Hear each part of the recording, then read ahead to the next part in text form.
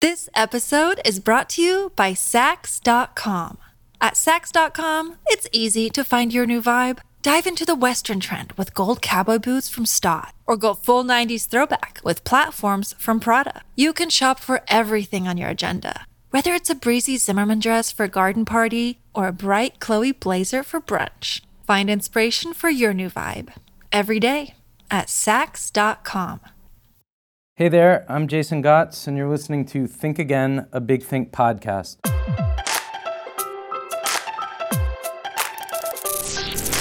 Started in 2008, Big Think is a kind of online think tank of big ideas from some of the most creative thinkers on the planet. On the podcast, we revisit these ideas in new ways. Our producers surprise me and my guests with short interview clips from Big Think's archives, ideas that we didn't come here expecting to discuss. I'm very happy to be here today with Nato Thompson. He's the artistic director of Creative Time, which commissions and presents ambitious public art projects with thousands of artists throughout New York City, across the country, around the world, and now even in outer space. They did Waiting for Godot in hard-hit New Orleans neighborhoods after the flood that I talked about with actor Wendell Pierce on this show. Nato's new book is called Culture as Weapon, The Art of Influence in Everyday Life. Welcome to Think Again, Nato. Good to be here. So yeah, let's start by what you mean by the weaponization of art and culture. You begin the book by saying that art is now ubiquitous, and it's everywhere. In every aspect of our lives, but it's been weaponized as well. Can you talk a little bit about that? Sure. So, it's funny because often when you say the word art, we still kind of, in our minds, we think of paintings in the museums, or you think of a sculpture, right. Maybe you think of a video installation. Right. And I think classically that is what we consider the visual arts.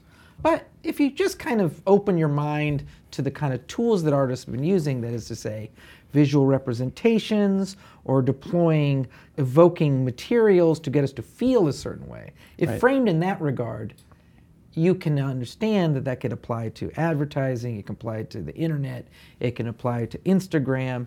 And so I would just say in short that without thinking of art as that which is in a museum, right. the kind of tools that artists were using at the early 20th century and mid 18th century are now entirely all around us at all times. Yeah, and when I started reading the book, I thought I was getting into something like what I remembered of Foucault, which was sort of a sense of just the ubiquity of power and the kind of constant rebalancing of forms of power and how perniciously they disappear from one place and appear somewhere else. I think that is in there, but you also seem to want to avoid an overt kind of, blunt critique of it. Yeah, is that right? Yeah, I think in some ways too, just to kind of put it in a certain kind of political context, certain other thinkers a current writer, Thomas Frank, wrote a book called What's the Matter with Kansas?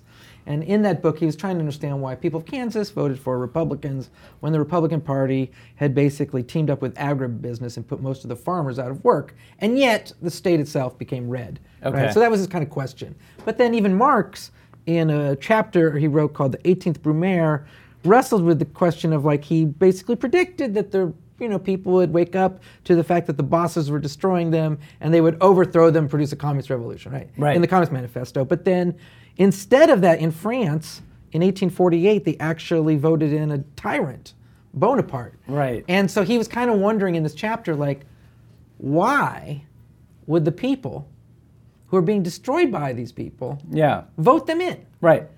So just to say, there's a long history of wondering why is it Yeah. that people don't vote with their economic needs. In all circumstances, people tended to say, well, it's because they almost went back and they say, well, people really don't know their economic needs. But I'm in this book trying to just be let's really appreciate the problem more significantly. Right. Rather than me pointing fingers in this book, I kind of wanted to just outline the ways that culture is being used in a bunch of different areas so that we get a texture for it. And I don't want to point at good guys and bad guys just yet, but more lay the groundwork for it. So that's the next book, pointing at the bad guys. Well, we're in the era of Trump, so it's we got Darth Vader breathing down our throat. Yeah, what do we really have to point at? Yeah, it's sort of there in bold relief. But But no, I mean, there was a quote in the introduction, I think, that speaks to that, which I thought was really powerful. We interpret the world by way of our personal needs and desires, and so are vulnerable to larger powers who know how to speak to those needs. Oh, exactly. Yeah. So, I mean, like, Napoleon either intimidated the people or spoke in a language that they could understand, that somehow made them feel valued or valuable. Yeah. Yeah. Well, and I would also say, I've also come to learn it's a similar direction, but I think we point at racists as though racists over there, but I think fundamentally humans are racist. And I don't mean that even in a judgmental way. Right. Although certainly it's highly problematic. But what I mean to say is we really tribe up, and we are fearful, and it's historically so evident that we behave in these ways. Right. So, rather than thinking of racism, I mean, this is like, how to say it? Rather than thinking we aren't racist or the racists are over there, right. I think the question is, what do we do with our racism? Would that mean that trying to undo it is a pointless strategy, or that? Well, that's where I get in tricky territory, because I don't know the answer. I mean, clearly it's something we must combat, but I don't think it's something we can just do on an intellectual level. Right. For example, as much as right now everyone's patting themselves on the back that we live in cities and like it's those crazy hicks out in the suburbs, cities are totally racist. We have the most segregated schools, right? Black Lives Matter is predominantly an urban-driven movement, because the violence is happening in cities. So, as much as we're all patting ourselves on the back for the progressive urban environments that we're in, who's kidding who? Yeah. Well, in cities, I think we just get really good at isolating ourselves from one another. Like we're surrounded by people who are different from us, but we just develop kind of strong internal technologies for not getting too caught up. Yeah, and I think too, like we confuse the fact that we are on the subway together with progressives. Right. That doesn't mean I'm inviting you to Thanksgiving. Yeah, right? You'll fight for the right for refugees to come into the country, which I applaud, but you won't send your kid to the public school, right? Because you're determined to get him in the private school down the street. So that brings me kind of to, you are the artistic director of Creative Time, which is an active arts organization doing multimedia public performances of art. And this is a very stupid question I'm going to ask. What is art for? How do you decide what art is for? Mm-hmm. To what extent do you feel compelled to make and support art that acts in resistance to the kind of other ways that art is being weaponized against us, versus like what they used to call art for art's sake? Yeah. Can we get into all that? Well, art is a very complex thing, and it does many things simultaneously. So I'll give some simple answers to that really good question.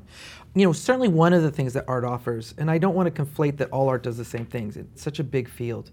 But you take someone like William Burroughs, which I go into in the book to some degree, because poetically enough, William Burroughs' uncle was a guy named Ivy Lee, who's one of the foremost important public relations people, and worked for the Rockefellers, and actually was a strike breaker and really defended the big industries against the working man. Okay. And in fact, Howard Zinn referred to him as Poison Ivy, whatever.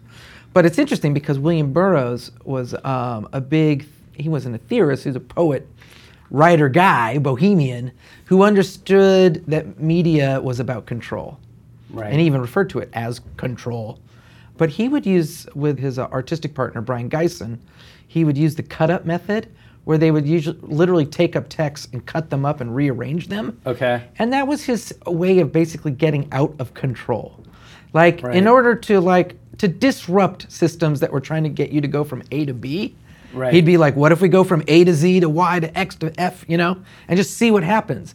And some people would think that's absurdist. Right. Or like irrational, but it was literally a mechanism to disrupt the utility out there of meaning making. And I think art often can be a very disruptive force, that it's unclear what it wants, rather than something that's going, hey, I want you to do this, or I want you to feel this. Right. And sometimes I think that's what makes art hard for people, is because you look at it and you think, what do you want from me?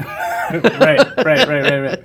And sometimes I'll admittedly say some art, just doesn't work because you're not even interested. That's a problem. But there's art that actually can touch you, but still be very unclear what the artist wants. And I think that's a very powerful force in a society where I think a lot of culture wants something from you a lot. Right. You know, and to go to your thing about artists, they're so very different because, of course, some art, I think, does a very different thing, which is allows us to relate to each other in different ways. Right. Or if you talk about identity politics, sometimes it can be a way for someone who feels very overwhelmed by a mainstream identity to a certain kind of identity. So there's a lot of things that art can do. It's a big ball of tricks out there. Yeah. I guess the question I want to ask is about like sort of, so I mean you've got the more kind of, I don't know, overtly sinister looking uses of power, government, PR to manipulate people into supporting wars, you know, or you know, just kind of really ham-fisted corporate manipulation to get you to buy stuff that's not good for you or whatever. But then there's these sort of soft weaponizations that you talk about a bit in the book. Starbucks, you know, companies that are friendly. Lyft, for example, which has now donated $1 million to the ACLU in the wake of the quote-unquote Muslim ban. So it feels like that wants to, and in some cases it sort of does defang the big scary corporations, but it also creates new problems.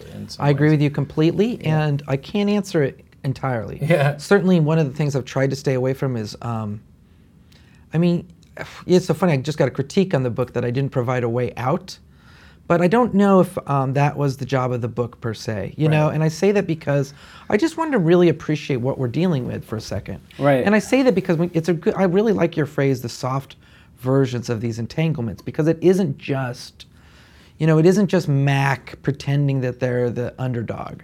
And it isn't just, frankly, Starbucks and gentrifying spaces. You know, it's in many ways, it's the way we communicate today. Right. That we're all sort of little advertisers.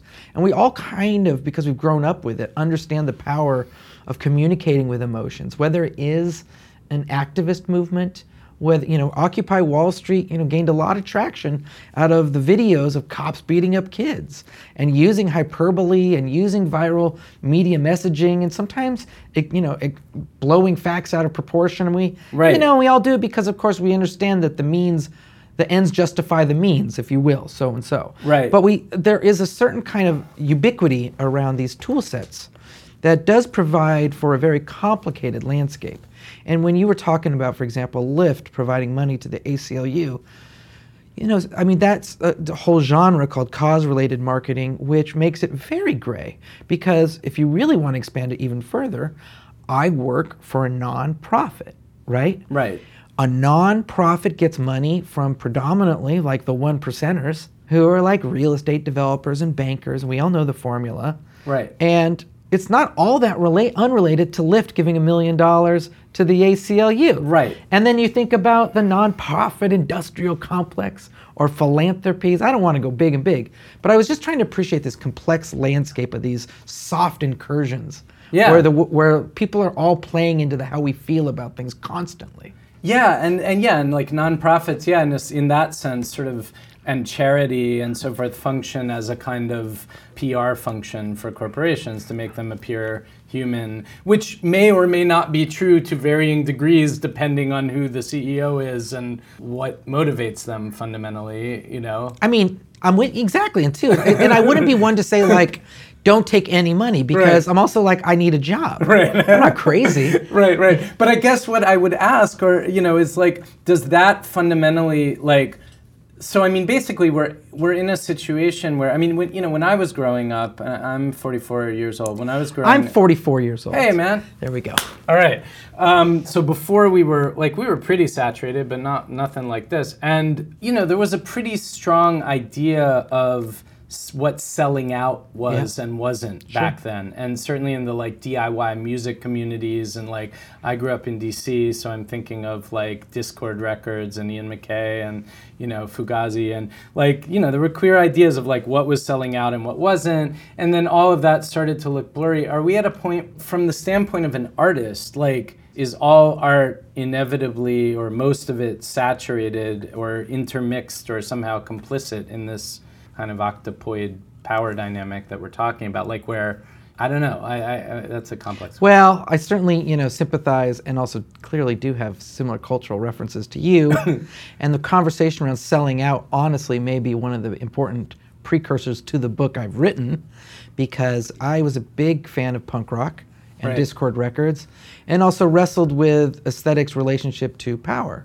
In so much as, I mean, punk rock, I lived in the Bay Area, and we had a club called Gilman Street, which basically the rule was, as long as you weren't on a corporate label, you could play there. So when Green Day went corporate, they were no longer allowed to play at Gilman Street. Okay. And everyone turned on them. Gotcha. And the music stayed the same, so that bubblegum pop crap. But even though the music stayed the same, the relationship to money had changed. I think there was a real understanding that art relationships to money was an important part of the art itself. And that value is still deeply with me, and I don't think it's gone. Certainly you would say that under the Obama administration and its relationship to neoliberalism, which is to say he was kind of the feel-good, culturally liberal capitalist president, Right. people wrestled with that a lot. And Sure. in Occupy Wall Street, that was a huge question. And it really tears people apart because they feel really tortured because there's really, it's hard to raise a family without getting your hands dirty somewhere in America. At the same time, I think there is a real struggle to find an ethical relationship to the world around us. So whereas I do think it's a different conversation when it comes to art, the basic question was, how do we act ethically on this planet? And that conversation, I don't think is gone at all. Right. And it's really important. And I don't think you'd have Bernie Sanders as a candidate if people didn't care like that. I just think that there's Sure. and also too, I just know, and not to be like generational, but the younger generation is more screwed by the financial situation we are in, Sure. and also strangely more utopian than even my cynical Kurt Cobain generation. That's right. So That's right. Yeah, and again, like, we won't go too far down this road lest we sound like ill-informed fuddy-duddies, I Yes, suppose. fine. But they do seem, there is like less discomfort with the kind of interpenetration of corporate or Silicon Valley money with culture. Like, that's... yeah, I think so too. And also, it's just different too, because like the music industry also entirely collapsed. disappeared, yeah. So it's just, my growing up was very much about music, and I think the music is still very huge, but it's a very different terrain of the last 20 years, profoundly so. And its destruction has also made for a lot of underground scenes and possibilities that were never before possible. Sure, and so the takeaway has to be that, like, it's just not as simple, it's not as clear-cut as it looked back then. I mean, art still exists, it's still being made, and those questions of meaning and, ethics still obtain, even though we're in and also this too, complex land. Like, I would say too, most people, just to say on a very simple level, yeah. most artists are broke. Yeah. Most musicians are broke. Like, most art makers are broke. Right. And I just say that because many of them would say, I'd love to have a complex relationship to capitalism. I have no relationship to it. Right. Like, I'm just broke. Like, Right, I don't right, make right, any right, money right. off my music. Yeah, I don't make any money off my art. Yeah. And so for a lot of people that are broke, it's clear what the relationship is, which is, They I'm getting screwed. got nothing, And yeah. my art isn't being instrumentalized by anyone. And in Sure. some ways, there's a real freedom in that. I lived in Chicago and for grad school, just briefly, from 99 to 2001. But what I really liked about Chicago was there wasn't this thriving commercial art market. It's bigger now, but it was really moribund, but it allowed for people to just do shows in their living room. And, Right. and it wasn't about money, Right. because no one was making money. Right. So it was right. much more about sharing and building community and expressing ideas, which is a hugely powerful and creative space to be in. Oh yeah, no, I totally agree. I mean, that said, like, if anyone is going to keep making art after the age of 25 or something and wants to have a family, if that's in the course. picture or whatever, then yeah, they got to find some other At some point. way forward, right? Yeah. Paycheck, and and to be, Yeah. and I know it seems like it's just talking about life lessons, but I actually, I think the basic relationship we have to how we make our money is a fundamental part of structuring how we see the world. Sure. And I don't, not to bring a little gravitas to it, certainly that is not unrelated to Trump and the situation we're in today, because people are really struggling, and Lord knows, the paychecks that are out there, I don't know how people pay for health care, and then also how they pay for rent and car loans, and just the myriad of bills that come in the mailbox every month. Yeah. Gets you depressed. Well, and a lot of them, yeah, that's right. And a lot of them don't, and that is why we have Trump, because they think that might, I think, because many of the people who voted for him think that he will fix that problem, which it seems very likely he will not, but yeah. But it hasn't been fixed for a long time. Indeed, yeah. The people on both sides of the aisle have failed. Yeah, it's real. So, okay, well, let's move on to the second part where we see what the surprise videos fun. are. Yeah, okay, cool. I'm so ready for these this, are, for the audience, these are clips from Big Think's archives. I don't know what they are, and neither does NATO, and we are going to watch them and see. So this first one is, on topic. Trump versus Zuckerberg. Who has contributed more to fake news? And this is Bernard-Henri Lévy, who, full disclosure, was on this podcast, although he didn't talk about this, French philosopher, activist guy. And let's see what he has to say. This episode is brought to you by Saks.com. At Saks.com, it's easy to find your new vibe. Dive into the Western trend with gold cowboy boots from Stott, or go full 90s throwback with platforms from Prada. You can shop for everything on your agenda, whether it's a breezy Zimmermann dress for a garden party or a bright Chloe blazer for brunch. Find inspiration for your new vibe every day at Saks.com.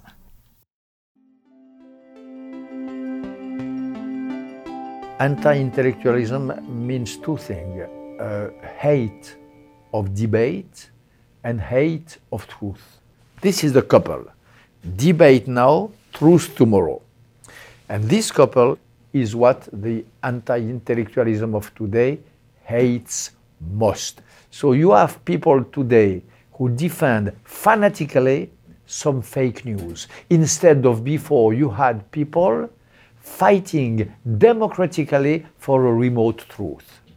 This anti-intellectualism is something which is coming from a long time, and it really paved the road in Europe and in America for the neo-populism. And Trump is not the author of that, he is a result of that. He is a result of this long anti-intellectualism.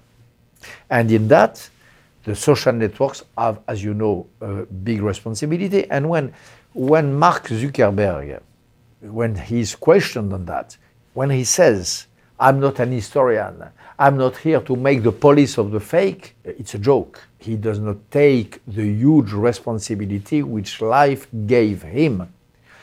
Without being an historian, he has, Facebook has, Twitter has a huge responsibility in not putting the fake and the news at the same level. I have so many reactions to that.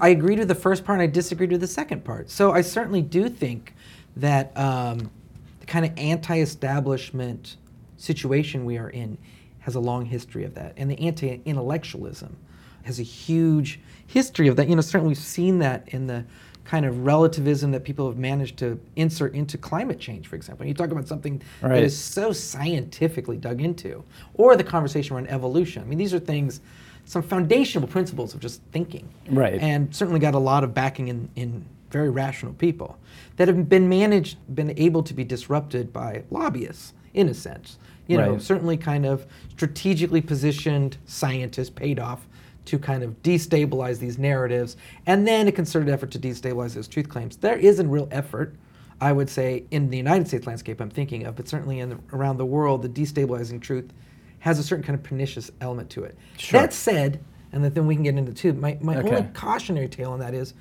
I think there is a huge value in destabilizing truth simultaneously, because while the New York Times no longer owns the entire debate on what all the news that's fit to print. Right. It used to be a truth. Right. Now it seems like a desperate clinging on. But I think that simultaneously the bandwidth of what is political discussion has grown. And so, while fake news exists, so does a serious conversation around capitalism. And so does a serious conversation around social movements. Whereas you used to, not that long ago, have a giant protest in New York and no newspaper reported on it. Right. And fortunately, Amy Goodman over at Democracy Now! Would be out there reporting, but in general, the media outlets for people's kind of taking on the powers that be were very limited. No, that's right. And I mean, I was thinking about Facebook and Twitter, and they're all sort of predicated on the idea that people should be able to kind of express their own thoughts and share the things that they want to, and there isn't any kind of central governing authority. And like, it's beneficial on the one hand because it, as you say, it opens up the space for voices that otherwise wouldn't get heard. But, I admit to like there being a tiny little Alexander Hamilton in the back of my mind who's kind of like, there's got to be some, like, however out there your position is, there must be some like kind of rational, trained, uber mind, which is of course horrible to think, but, that somehow keeps us from going completely off the rails. I mean, totally. Like, I feel like I'm fine with art going completely off the rails, but facts, like, I think, I hear you, but, I think we don't want to get too hyperbolic about it. As much as, like, it's funny because after Trump got elected, everyone was like, oh my God, America, you were so crazy, right? Yeah. But first of all, Trump didn't win the election in a popular way. Right. Simultaneously, I do know, just to not get into Trump, but it's, like, so important. Like, there was a huge fight within the Democratic Party. Right. And that is not small. No. And in some ways, I think a rational discussion was happening in this election, and some real fighting occurred in a time where people are desperate for change. And I think Trump had a real mobilized movement of change on his side, the tailwinds of change, that simply the Democrats did not have after 8 years of Obama. And that is not unrelated to this thing about fake news, because I don't think fake news is our problem. Right. You know what I mean? I do think, just to go to our esteemed gentleman's position, I do think you need to talk about political economy when it comes to truth. And you do, just to go to our previous discussion, you have to talk about the fact that people are so broke. If the truth isn't paying your bills, and if your truth leads you to not have health care, and if your truth had your significant others like not able to take care of them, who needs the truth?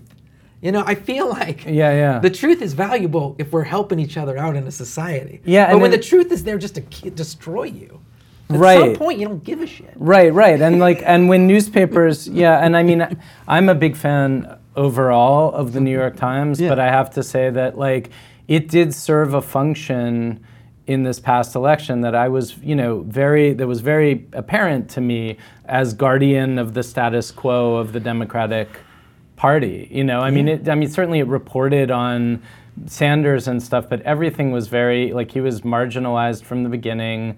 The movement was sort of a fringe, loony movement, the way it was presented, as opposed to a genuine critique of the Democratic Party, of our current economic reality, et cetera. To spell it out too, there is a real confronting of capitalism that's happening. Right. And frankly, that is something that media outlets have to contend with. And the big ones have often been progressive centrists, if not kind of economically conservative. Yeah. And so there is a real problem they have with truth when it comes to that. Well, revolution is scary, especially if you don't know sort of what's on the other end of it, right? Sure. I mean, people are, there are a lot of people have a vested interest in not having the entire system of capitalism overthrown with no clear cut. But I don't even think like we're talking, like, it's so funny, it's like, it's not even overthrowing. I'm talking about like decent wages. Right. Like decent wages where someone can actually pay the bills and they know that when they get sick, they're taken care of. Sure. And they know when they put their kid in school, they're getting a good education.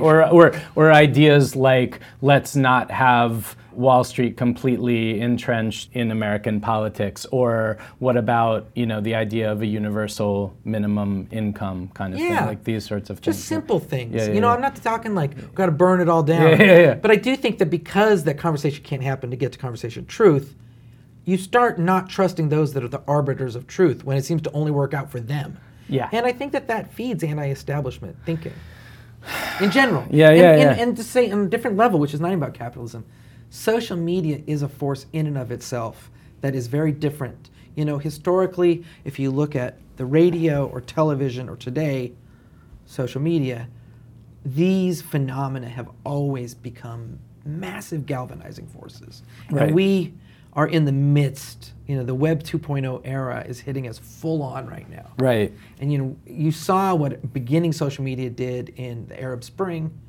And certainly I'm not one to judge because people say, look what the Syrian conflict and the what's happened in Egypt. Certainly there's like all kinds of like disastrous results. Right. But it was a very, just to say, to be sympathetic to it, there was a real reaching out and a profoundly destabilizing moment. And I think we're having that here too. Yeah, I think it's easy. I mean, it's certainly easy for me sometimes when I get caught up in the kind of Orwellian landscape that I feel we live in sometimes, to ignore all of the powerful ways in which people are able to use these tools to change their lives. You know. It's amazing. Yeah. It's amazing. And also just we have to remind ourselves, you know, we all look out. I mean, I'm in Manhattan, so like we walk around, always people are walking to us with their cell phones. Right. And we all kind of say like, you know, we all know it's something's up. Right. But something's up inside us, and we're all changing together, and it's weird. And like it's happening so fast, we can't put our finger on it, you know? But we're thinking differently, and we're communicating differently. So we're gonna act differently. We're mutating, man. We're a mutating civilization right now. That's right. And I mean, it's only going to keep happening, especially once AI and virtual reality become, you know, more ubiquitous and powerful. And we don't understand the ways, and it's not easy, like to go back to your book, it's not easy to just kind of make blanket statements and say, oh, look at everybody staring at their cell phones, we're all a bunch of sheeple, blah, blah, blah. Like, that's not really capturing what's going on. Like, I totally agree. And you know, it's so funny. So Noam Chomsky, who I love, Yeah. has this book, Manufactured Consent, but I never liked that phrase because I always thought it makes it seem like there's this puppet master. right. And frankly, from what I can tell, no one knows what the hell is going on. Yeah. Certainly Mark Zuckerberg might have improved on MySpace, but like, who's kidding who? Do you think he understands what all these interconnected things are doing to people? No one does. Just because you build a hammer doesn't mean you know how people are going to use it. Yeah. And it's just we're the out there. publishers. We're complicit. Yeah. Like every second, whatever we do is what's determining this reality. Yeah. Yeah.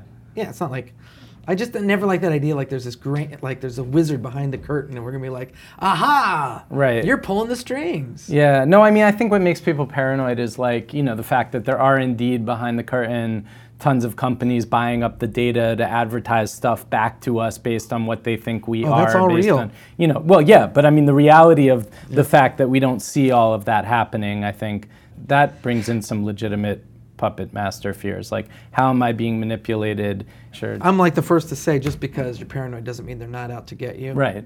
And like I know, I mean, we know, you know, this Edward Snowden phenomena is so germane to our society, which is not only is Edward Snowden calling out the NSA, but further, like we need it, proves that they're out to get us. You know, Right, like that's right. what we need to know. Yeah. You're like, oh God, they are out to get us. We knew this. We're like, they really are. Yeah. And I just feel like, you know, certainly as a society, we are desperately fatigued with paranoia. And I play a lot of video games, and I'm very aware that every video game protagonist is like, almost every video game I play, like, the protagonist is just, everyone's out to get you, you know, and everyone turns on you.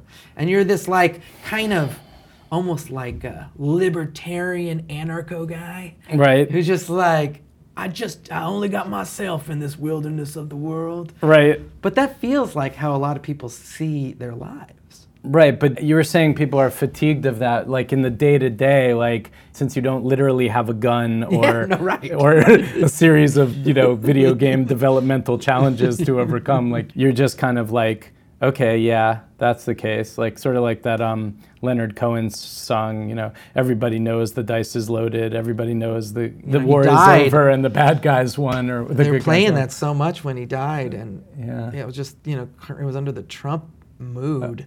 Ouch. And I just thought, yeah. Leonard Cohen bringing it home. Seriously. All right, so let's see what the next one is, shall we? All right, cool. So this is, this will be different, Stephen Kotler. And he's an author, journalist, and entrepreneur. And it's called Download Your Mind into Another Body. To No Longer Die Changes Everything.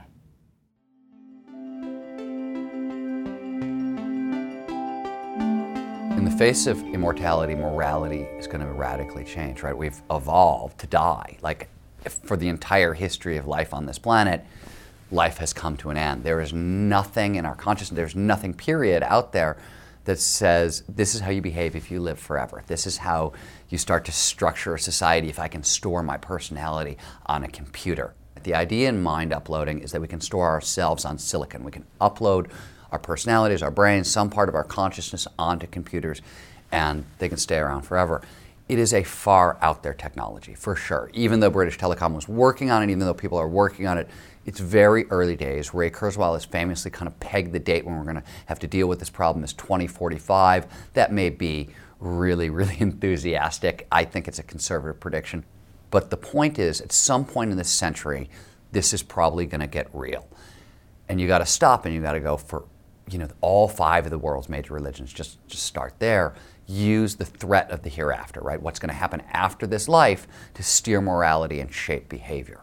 So what happens to theological morality in the face of technological immortality is the big kind of metaphysical question. If you look at the science fiction work of Richard K. Morgan, who's fantastic, he talks about what happens when consciousness becomes downloadable and bodies become expendable and what that means for soldiers and armies and mercenaries and things along those lines. So there's really like a gritty cyberpunk underbelly to the mind uploading technology, even though it's being developed for educational purposes. So we could preserve the brains of the Einsteins and the Beethovens and the Richard Feynmans of the world and really kind of get inside them. But it's sort of like, I think of it like television, right? When they created television, they thought it was going to be used for educational purposes. That was they asked the creator of TV, what do you think this will be good for? He said, well, education, of course. 50 years later, there's not much education, there's a whole lot of crap. And I think we could see the same thing with mind uploading.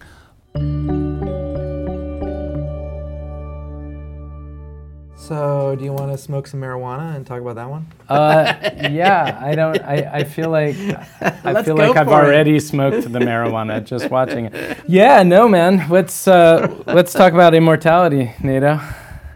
I will say just off the bat that I just hate the idea of living forever. I hate it. Oh, you do? Oh, I hate it. Oh, why? So unlike my 9-year-old son, who's always promising me that when he hates death, and when he grows up, he's going to cure death and find the secret to immortality. I mean, it's true for everyone, right? But certainly for me, my life and identity is bound up with the idea that it's finite. Yeah.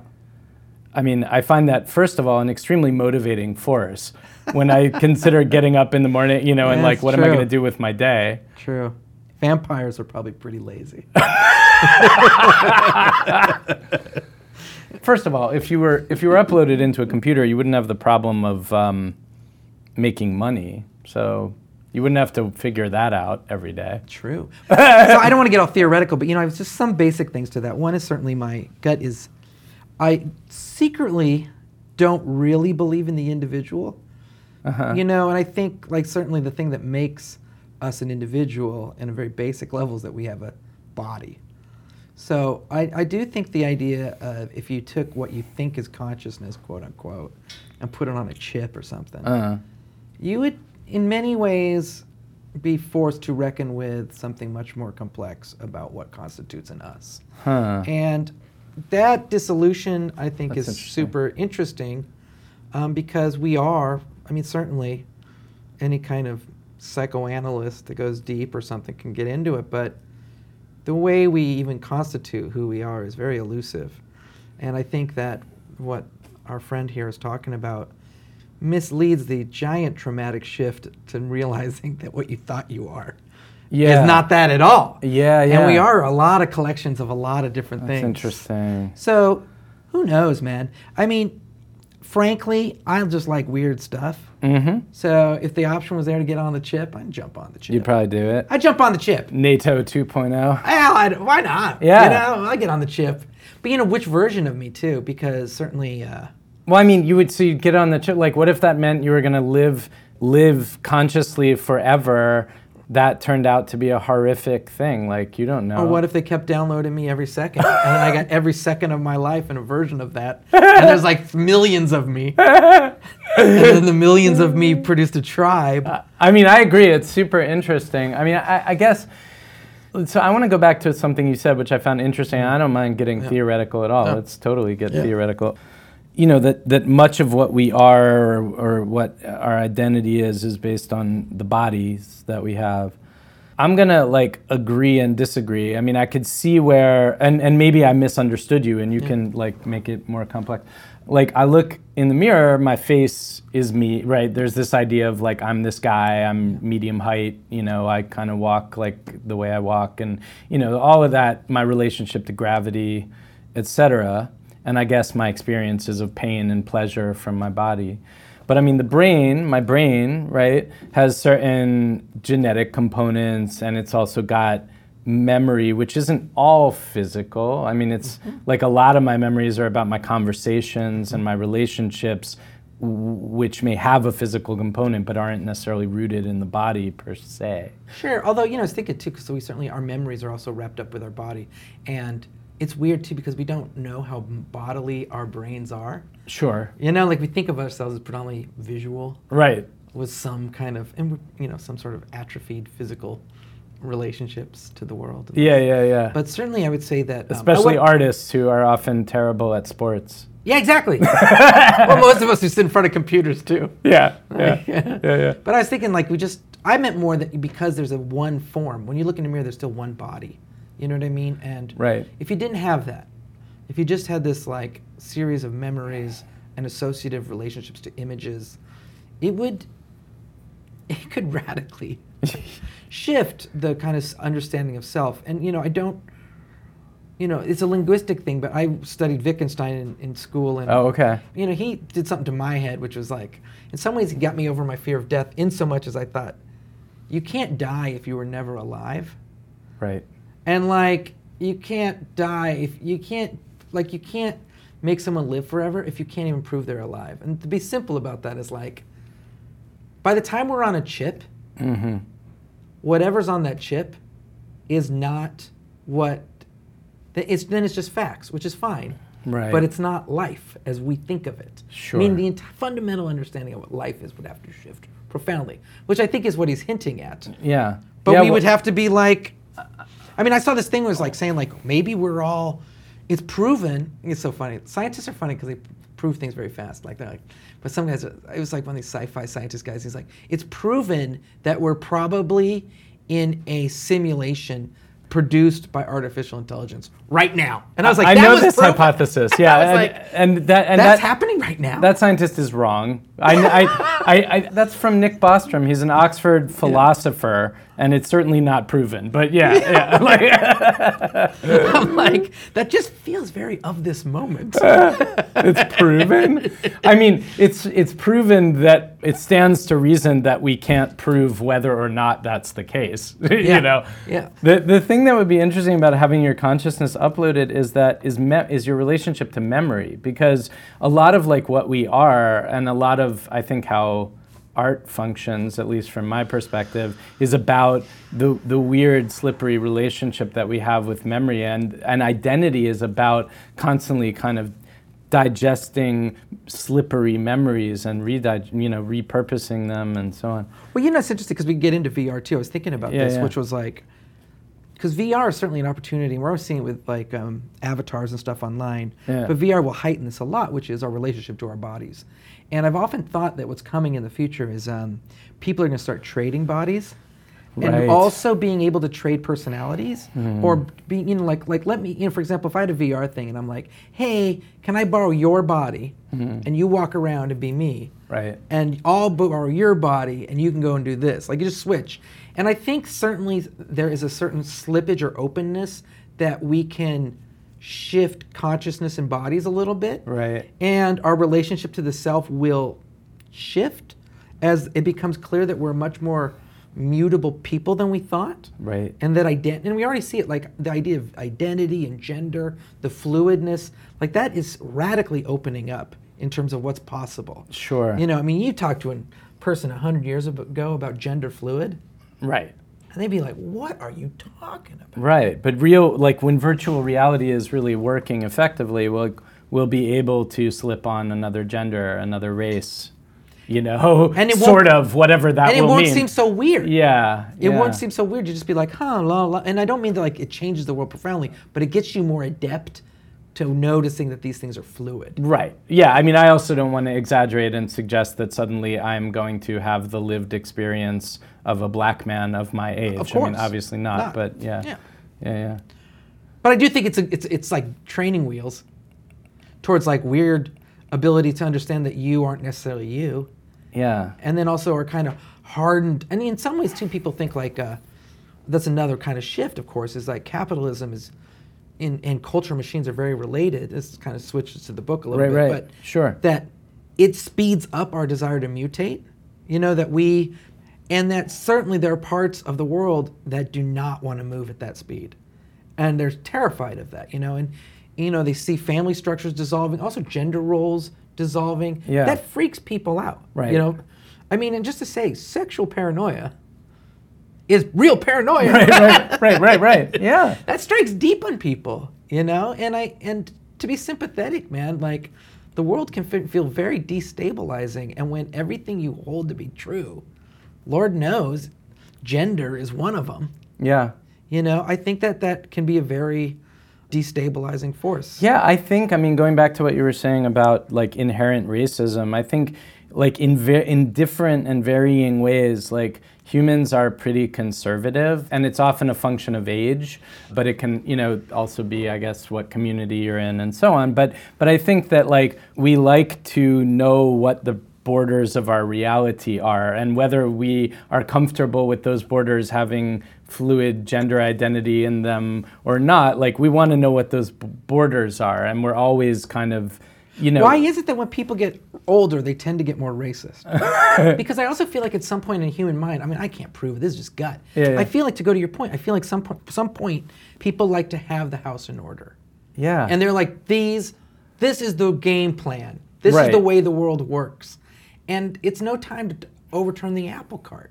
Yeah, or at least here are the basic things that have to be in place, otherwise things are really going to be fucked up, sort of thing. Yeah. And that's different for different people in different societies. And I agree, and I think there is something wrong with us when we're sort of scornful and dismissive of, these become battles, Yeah. like they become culture wars, but when we're just like, oh, those idiots over there aren't cool with my identity or whatever, like I think, as you say, it's also deep, it's complex for people, Yeah, and I know that like people say it's the, certainly the dying breath of the white male, and certainly there's a lot of truth to that, men losing their place in the world. But in a strange way too, I'm interested in like, what does it,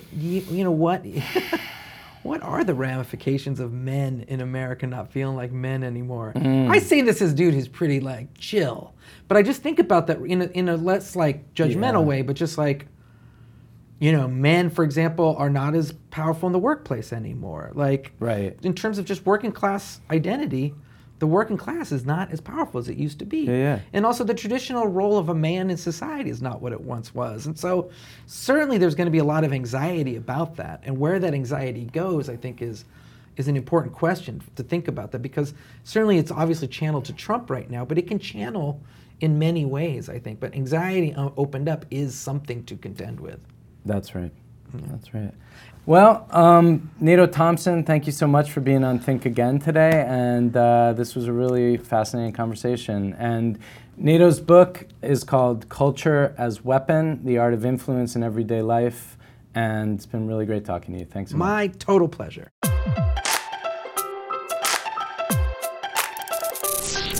And I hope you enjoyed that conversation as much as I did. That wraps up our show for this week on Think Again. I want to let people know that I really appreciate it when you're able to take a moment to just go to iTunes or Google Play or wherever you listen and rate or review the show.